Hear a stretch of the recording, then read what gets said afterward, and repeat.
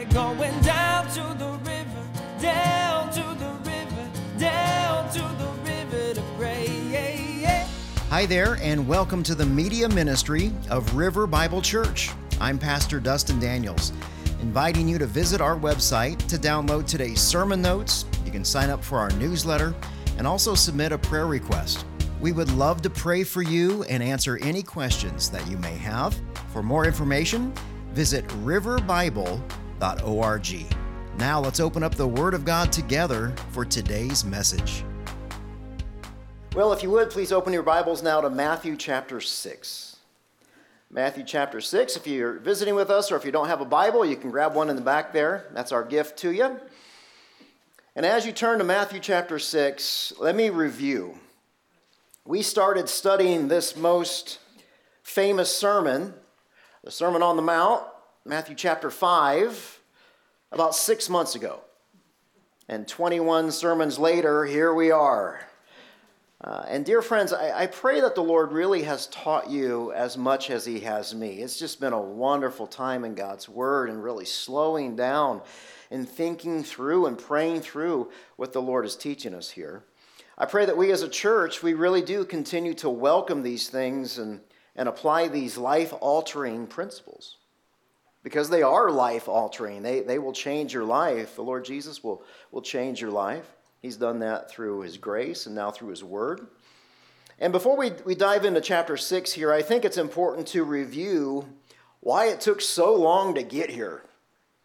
If you want to look at your Bible and just flip back to Matthew chapter 5, I'd like to walk us through the different elements of what Jesus has taught us so far. And the reason that this is important is because Jesus, what He does, He makes a shift in His preaching today. Jesus started off with the Beatitudes, chapter 5, verses 3 through 12. And the Beatitudes are a list of things that are meant to drive us to our knees. The Beatitudes describe mankind's biggest problem. We're broken. We're clueless. We are inept spiritually. I didn't hear any amens on that. That was a great place for that, though.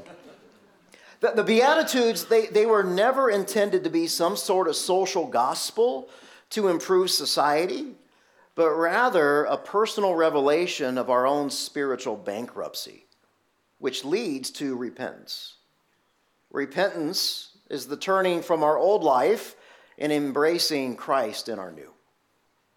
Repentance is asking, it is begging for forgiveness for our sins, making things right with the people that we've hurt, and then making the choice to leave that old life of sin behind. And after that sobering message, Jesus then moved and He taught how the disciples are to be salt and light in verses 13 through 16.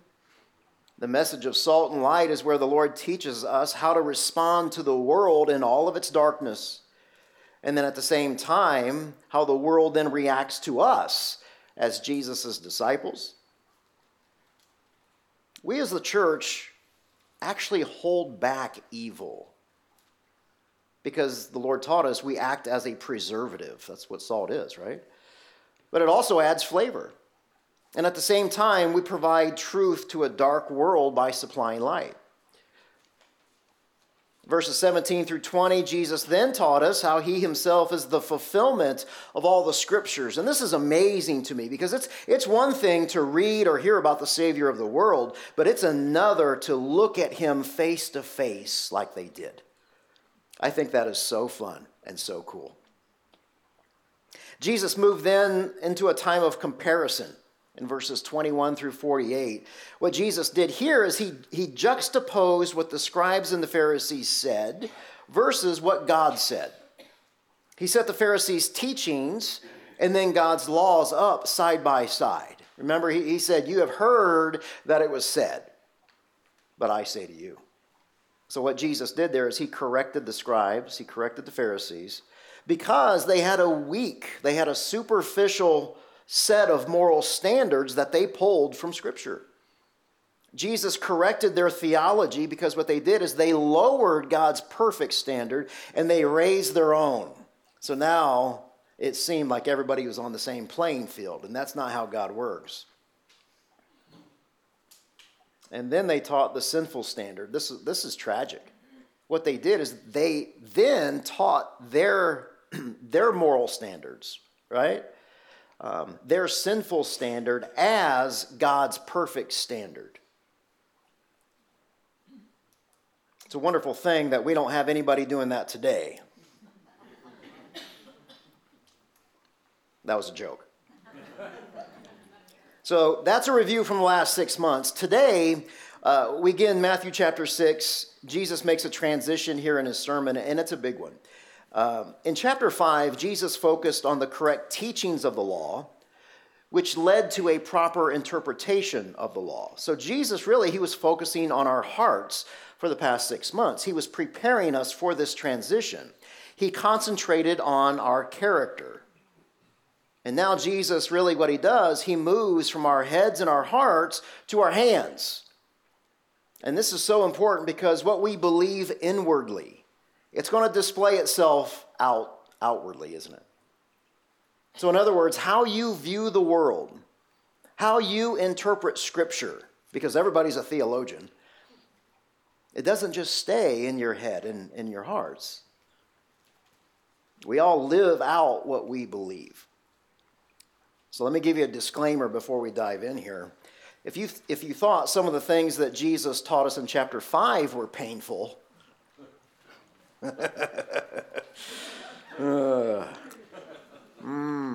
yeah. It doesn't get any easier, my friend. Matthew chapter 6, it could be one of the most uncomfortable chapters to read and apply to our lives as disciples of Jesus. Why is that? Because it's like a mirror. There's no other chapter in Scripture that is so intentional to either nurture humility in our lives or hammer home humiliation. We have a choice. Humility, humiliation. So Matthew chapter 6 is a time of self-examination. It's a time of spiritual reflection. Jesus brings us face to face with ourselves, so he's enabling us to see ourselves exactly as we are. Now, before you guys get up and start running for the door, let me add this. Jesus' Sermon on the Mount is a wonderful gift to us, and here's the reason why. Because we get to see ourselves for who and what we truly are. We really are, apart from the grace of God, right? We are the walking dead spiritually. We've got no hope of salvation apart from the grace of God through Christ Jesus our Lord. And then, when we understand that, we have a deeper appreciation for the gift of himself through Christ. We have a deeper appreciation of God's word. We got a deeper appreciation of God's family. And when we start to realize, wow, God chose me and I received that and now I'm a child of God, we start to ponder that and think about that. Why on earth the God of the universe decided to do that for me? Why? Why did he give me eternal life instead of eternal death? You start thinking about that, guys, and it will change your life forever. And changing you forever is precisely the point. So if you would, please stand for the reading and the honoring of God's word of Matthew chapter 6, verses 1 and following. Be careful not to practice your righteousness in front of others to be seen by them. Otherwise, you have no reward with your Father in heaven. So whenever you give to the poor, don't sound a trumpet before you, as the hypocrites do in the synagogues and on the streets, to be applauded by people. Well, truly I tell you, they've got their reward. But when you give to the poor, don't let your left hand know what your right hand is doing, so that your giving may be in secret, and your Father who sees in secret will reward you. And dear friends, this is the very words from the inerrant and the inspired and the infallible Word of God. Please be seated.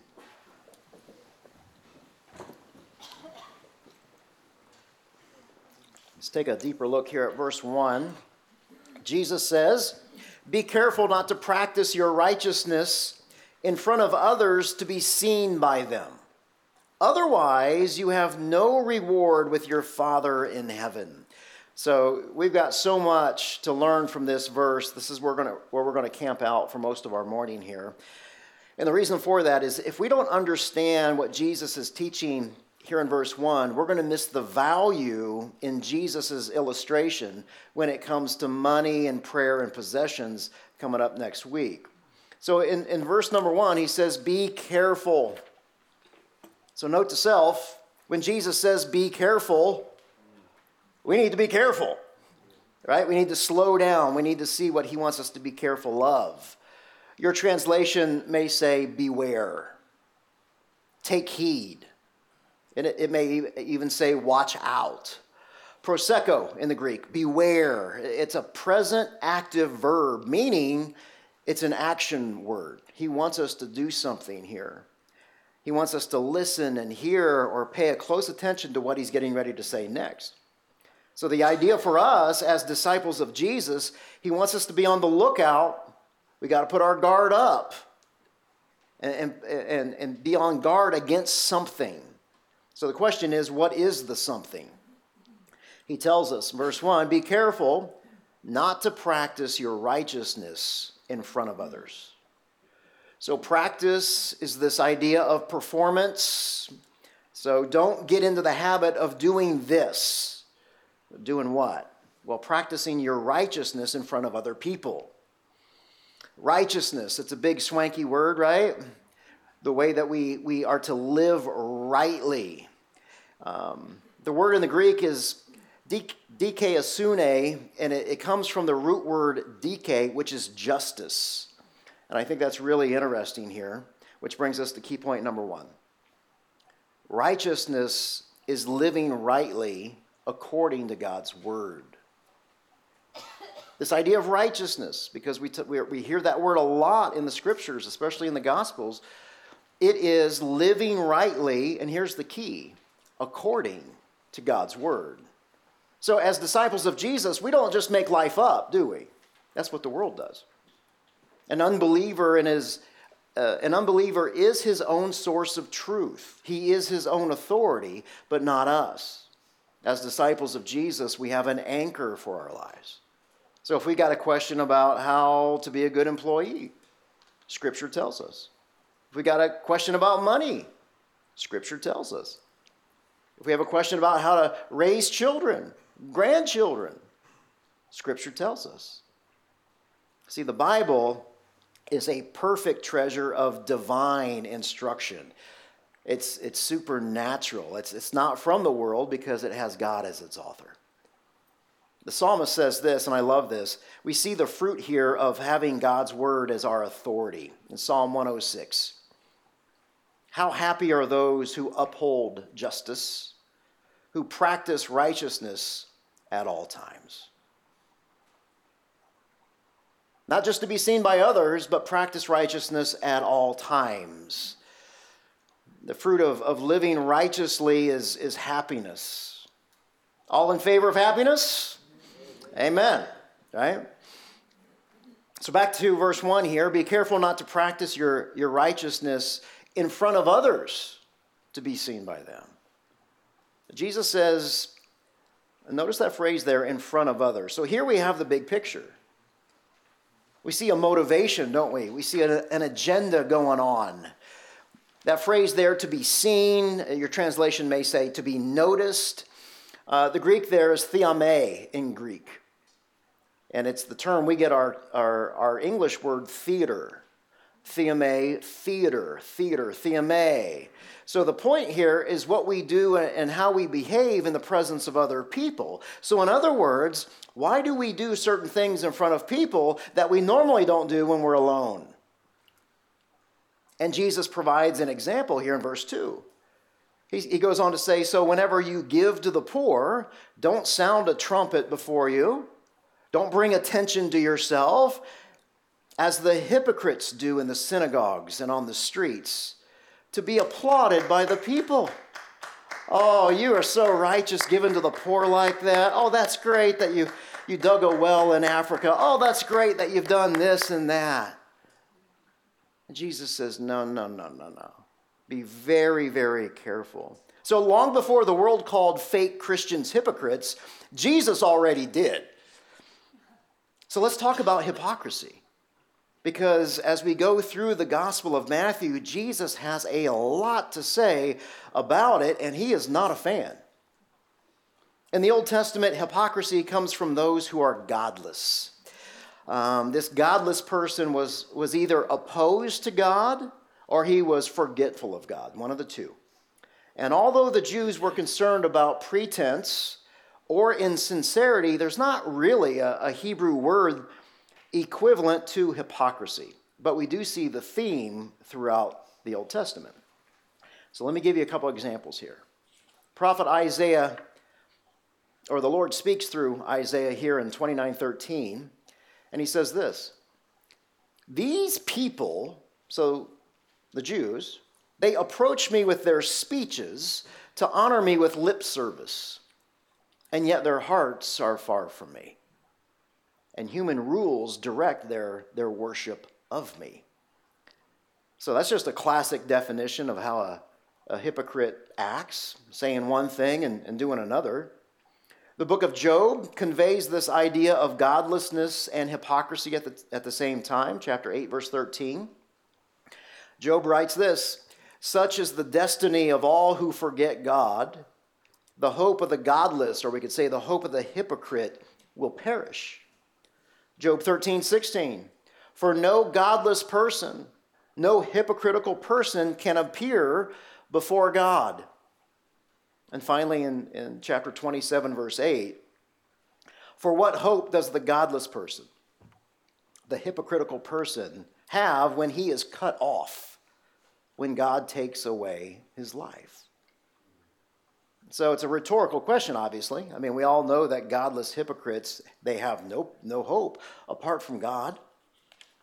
So key point number 2, notice this: hypocrisy is never treated lightly in Scripture. Hypocrisy is never treated lightly in Scripture. It is always treated as a major offense. It is a sin. And we see a perfect example of this in the prophet Amos. Amos lived about 750 years before Jesus. Amos was not part of the religious institution. He was not a scribe. He was not a Pharisee. And I love Amos because he was not a professional pastor, right?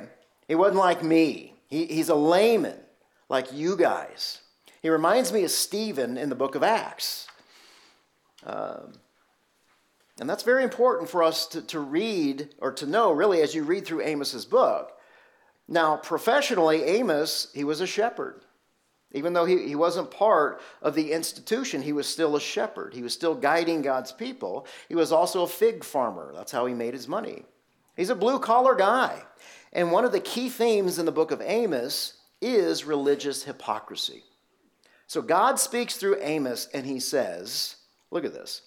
Chapter 5, verse 21. This is God speaking. He says, "I hate." And it's almost like God says, you know what? That's not strong enough. "I despise. I despise your feast. I can't stand the stench of your solemn assemblies." The solemn assemblies there, that's the worship service. So, think of the worst smell that you've ever had stuck in your nostrils. The most foul smell. God says, that's what your worship is like to me. And then he goes on. Verse 22, he says, "Even if you offer me your burnt offerings and your grain offerings, I'm not going to accept them. I have no regard for your fellowship offerings of fattened cattle." Verse 23, "Take away from me the noise of your songs. I'm not even going to listen to the music of your harps." God says that Israel's worship music is only noise. So we've got a stench, God has a stench in his nostrils, and he's got noise in his ears as the Jews come to worship him. Dang, right? Now here's the thing. All of those religious things, all of those religious acts, the feast, the worship service itself, the assemblies, the gathering together, all the different form of offering and giving back to God, those things had been ordained by God. But because these acts became chores, they were no longer acceptable to God. See, God designed the feast and the offerings and these songs for the Jews to get to know God. But they didn't get to know him personally. They didn't want a relationship with God. They simply wanted to do their religious duty, right? Their chore. And when they got done with the chore, they could bolt. They think to themselves, well, you know what? I made God happy today. Check. Now it's time to go have some fun. Because that worship stuff is just awful. That's dreadful. I hate to do it, but I'm going to go do it. And God calls them out on it. So the Jews were doing the right things, but they were doing the right things for the wrong reason, and that is called hypocrisy. And this is so important for us to grasp. History has shown us time and time again that outside of idolatry, the greatest sin that the Jews committed was hypocrisy. The consequences of idolatry and hypocrisy, they are so severe that the Jews, they were conquered as a nation and taken into captivity because of it, not once, but time and time again. So in other words, God allowed these pagan nations to capture the Jews and make them slaves. Now, why would God allow that? Well, we have to look at the reality of what sin is. Sin has consequences. A sin is a moral crime against God. And all crimes must be judged and paid for by somebody. That's why Israel was hauled off as slaves. That was their punishment. That was their judgment. And then secondly, their worship, it wasn't worship. It was mockery. They were present physically, yes, but they weren't there spiritually. They weren't there emotionally. They were singing the hymns, but they weren't singing them from their heart. They weren't paying attention to the Word of God. They were tuned out. And yet God wants righteousness. He wants purity. Not for us to perform these mindless, endless rituals in a vacuum or alone on some kind of island. He wants a relationship. See, God has spoken, and he's told us how to do this, right? We don't come to God on our own terms. He's told us how to worship, and he's told us how to do that through his word. So God speaks also through the Old Testament prophet Hosea, and he says this. Hosea 6:6. God says, I desire, I take pleasure in, I delight in. Well, who doesn't want to know what God delights in, right? I delight in faithful love. Not all these sacrifices. I delight that you know me, the knowledge of God, rather than all these burnt offerings. All these sacrifices are a way for you to get to know me. That's not the end. It's part of the means. See, God has always wanted a relationship. And as we fast forward to the first century with Jesus here, Jesus called the Pharisees hypocrites because of their disconnect between their external actions and their internal attitudes. So in other words, time changes nothing. The Jewish religious leaders, they never changed. And that's why Jesus has so much to say about hypocrisy. We see this all over the Gospels. Hypocrites could interpret the weather, but not the signs of the times, in Luke 12. Hypocrites were more concerned about the rules for the Sabbath than a woman's physical health, in Luke chapter 13. Luke also noted that the religious leaders, they pretended to be sincere when they asked Jesus about paying money to Caesar, paying taxes, in Luke chapter 20. However, the most famous discussion of hypocrisy is in Matthew chapter 23. The religious leaders did not practice what they preached here, and Jesus calls them out on it. Jesus compared these men, these religious men, to dishes that were clean on the outside, but filthy on the inside. Now let me ask you, how sick would you get if you only clean the outside of your dishes and you kept using them meal after meal after meal. I mean, how gross is that? Jesus compares these godly men to those nasty, disgusting, sinful dishes. How about this? Jesus compared the Pharisees to a whitewashed corpse. Now, I'm not trying to be crass or insensitive here, but it doesn't matter how good a dead body looks on the outside, does it? It's still dead. See, hypocrisy was a problem for the early church. We see this in the book of Acts with Ananias and Sapphira. Acts chapter 5. Ananias and Sapphira, husband and wife, they sold some land, and then they lied about it. They kept more than what they said. So what's God do? Well, God strikes them both dead for their hypocrisy. It was instant justice. They got what they deserved. Little sermon in a sermon. That's why you never want to pray or ask for what you deserve. See, we look at that story and we go, wait a second, come on now. Did God overreact there? Was he having a bad day? Was God a bit grumpy? No, dear friends. God struck Ananias and Sapphira dead because he doesn't want hypocrites meddling in his church.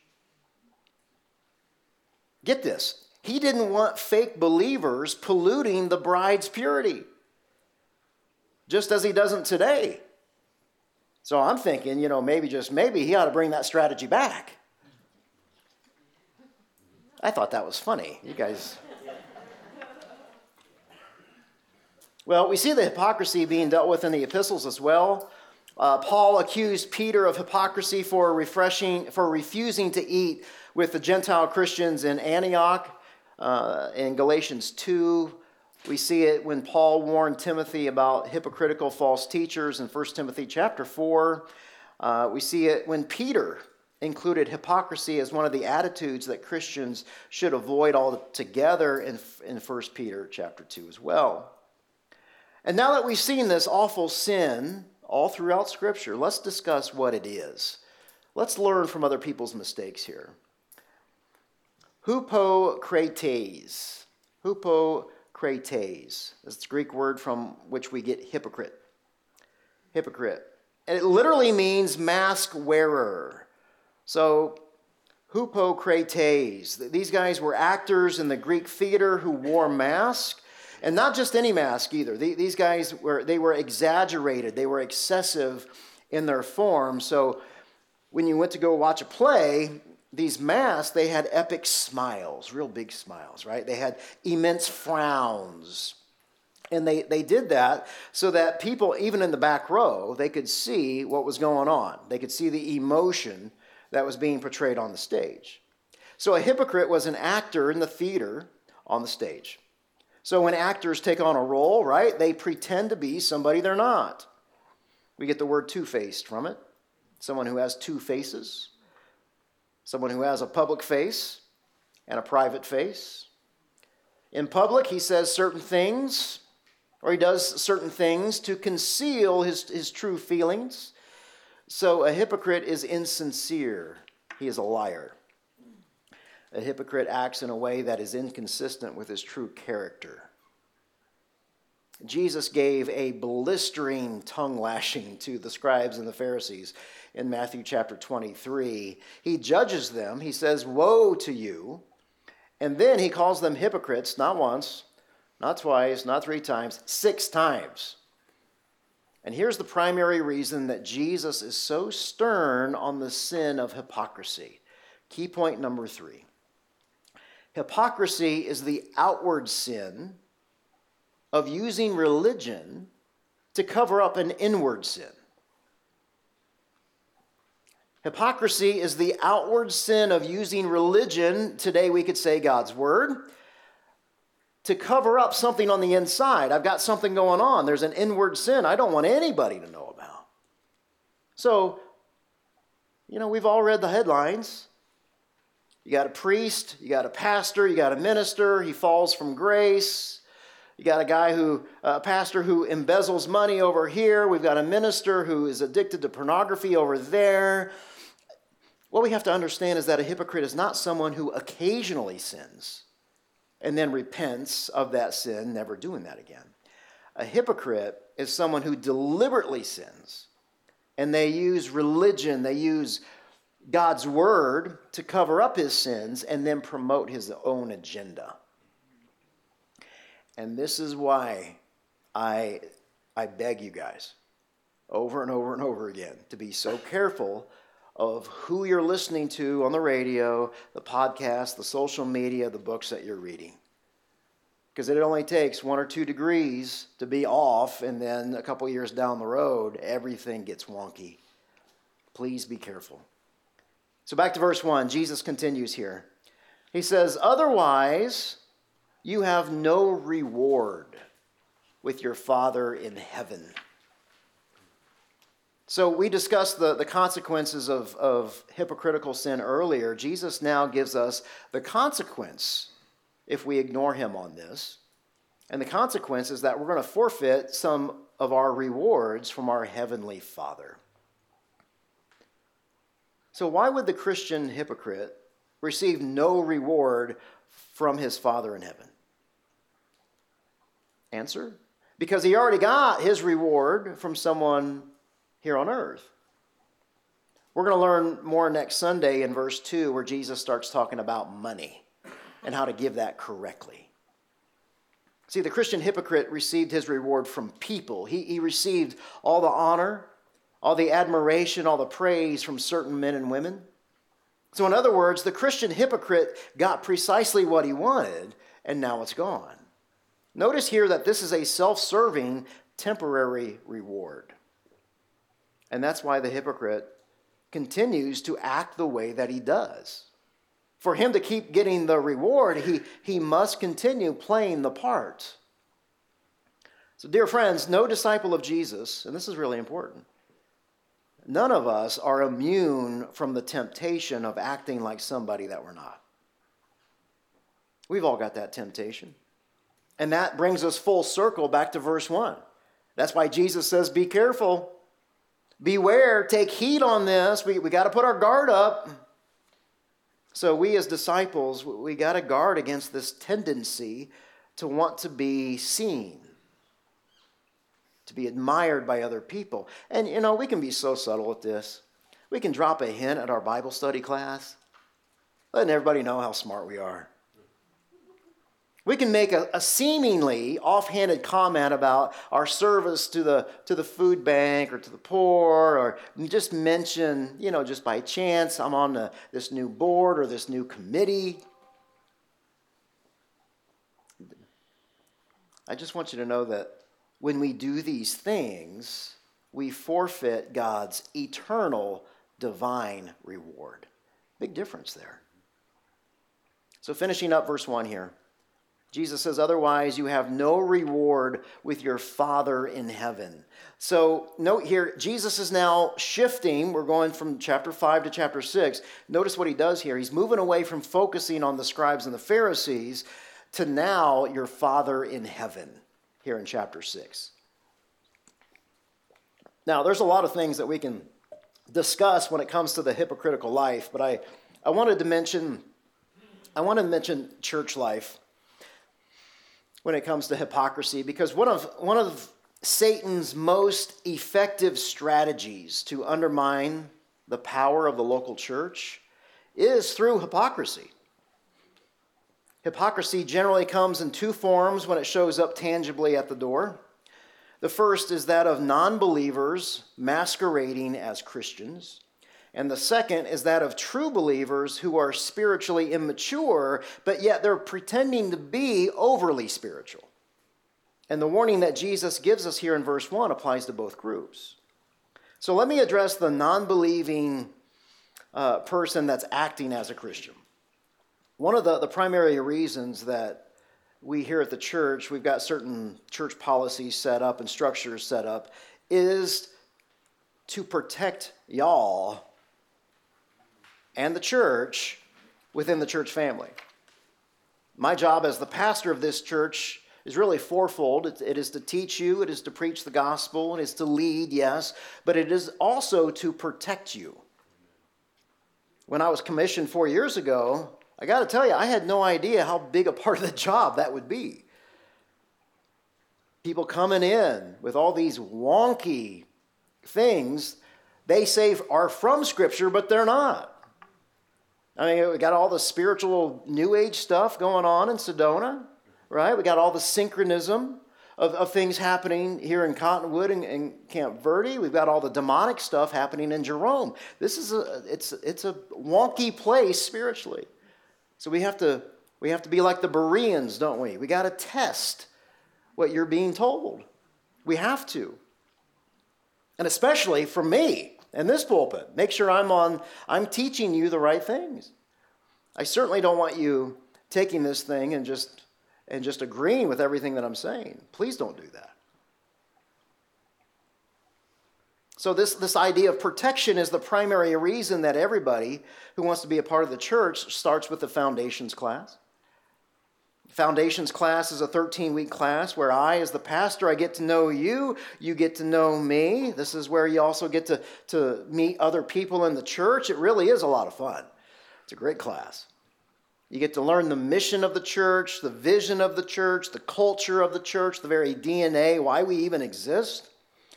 And it's where we also talk about the very foundations of the Christian faith.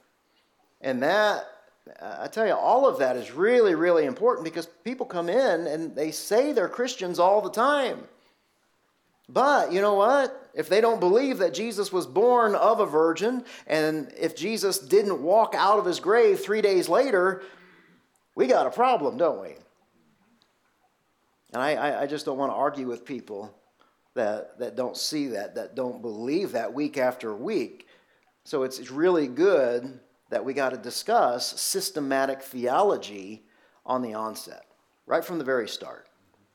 So here's the good news. Because it is a 3-month commitment to that class, the wolves don't make it. The fakes don't even sign up. They eventually drop out. And here's the reason. Why? Why don't they make it, and why do they drop out? Because hypocrites and wolves, they want easy targets. And guys, I love you too much for people to come in here and mislead you or devour you. That's why we do that. Second form of hypocrisy that shows up at our door is that of true believers who they're immature spiritually, but they pretend to be spiritually, overly spiritual. They act like they know or have been walking with the Lord longer than they have. Now, sometimes the blame lies with me as the pastor or pastors in general. Keep in mind, it is our job to constantly urge and encourage you to become spiritually mature. It's also my job to reprimand and rebuke things when they go sideways. And sometimes I do the rebuking in love, and sometimes I'm irritated and I've got a bad day too. Right? But please know this, I don't ever want to guilt you guys or put pressure on you in any way for anything, especially to grow up too quickly spiritually. Because when that happens, hypocrisy, it sneaks in the door. Psalm 1 reminds us that spiritual growth is like a tree. It takes a really long time to grow. We got to stop doing what we've always done.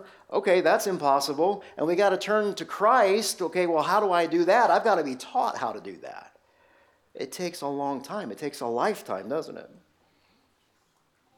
And even so, we might get fearful, thinking that we might be rejected if we're not as far along as everybody else. So what do? We put a mask on. We put a mask on to prevent that from happening. And guys, I'm begging you not to do that.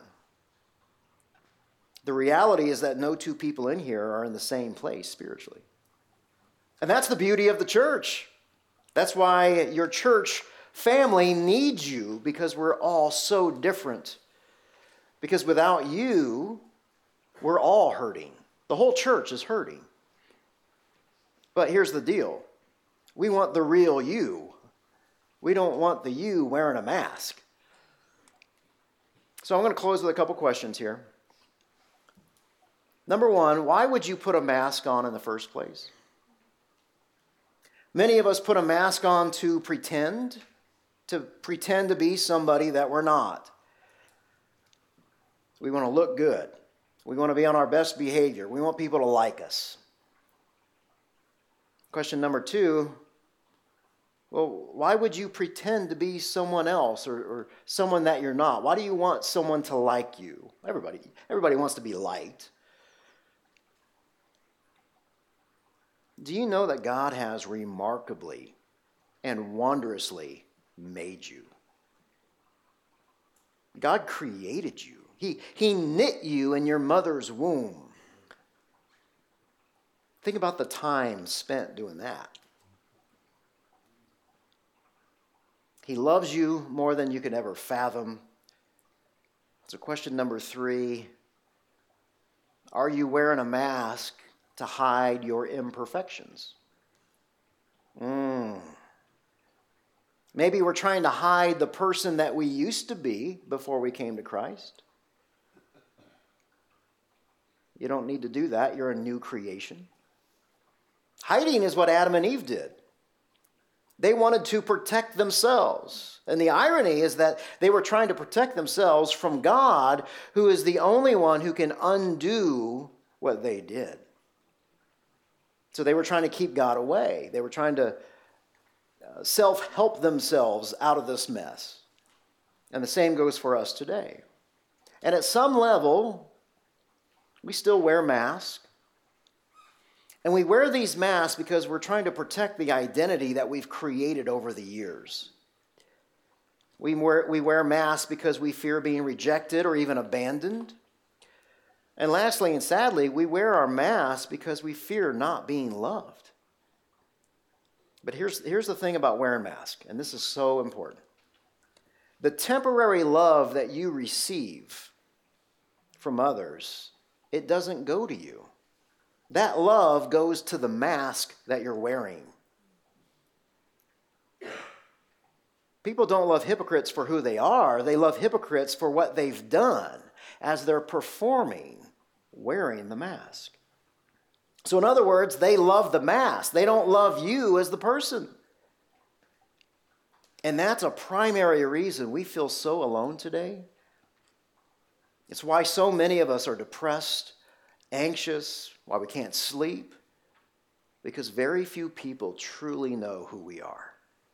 And we still believe that demonic lie that says, you know what, if you really knew me, you wouldn't want to hang around with me. And that is a lie straight from hell. It is.